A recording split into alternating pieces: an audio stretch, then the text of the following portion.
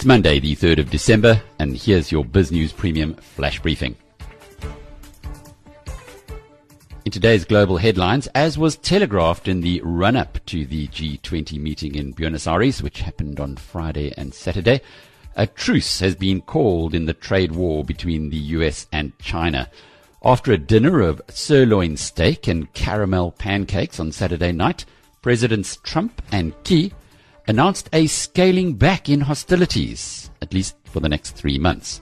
The US will no longer trigger January's increase from 10% to 25% in tariffs on $200 billion worth of Chinese imports. And apart from promising to address allegations of intellectual property theft, China has dropped the 40% tariff on imported US cars and says it will buy more American agricultural and industrial products to reduce its trade surplus with America. Also on the agenda is a Chinese pledge to attack illegal exports of the highly addictive opioid fentanyl, a source of great concern in Middle America. Analysts say the agreement is a case of the US accepting the rise of China and the Chinese realizing it has to play according to global rules. The political leaders apparently have been pushed into concessions because of the damage that the trade war is doing to their economies and investment markets. The oil price jumped 5% on the news.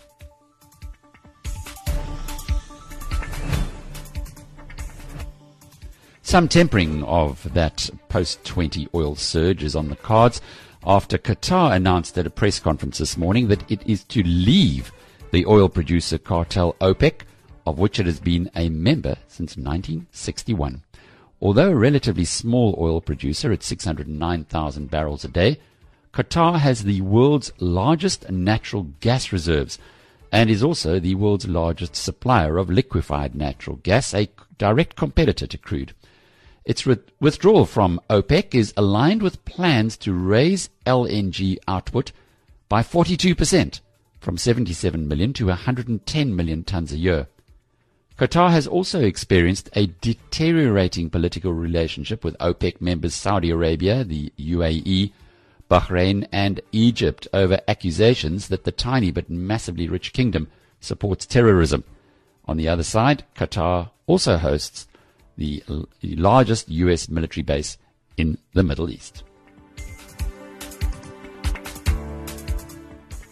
In South African-related news, Finance Minister Tito Mboweni has repeated his resistance to continue bailing out South African Airways. His approach is part of his top priority now, which is to regain the country's investment-grade status on national debt.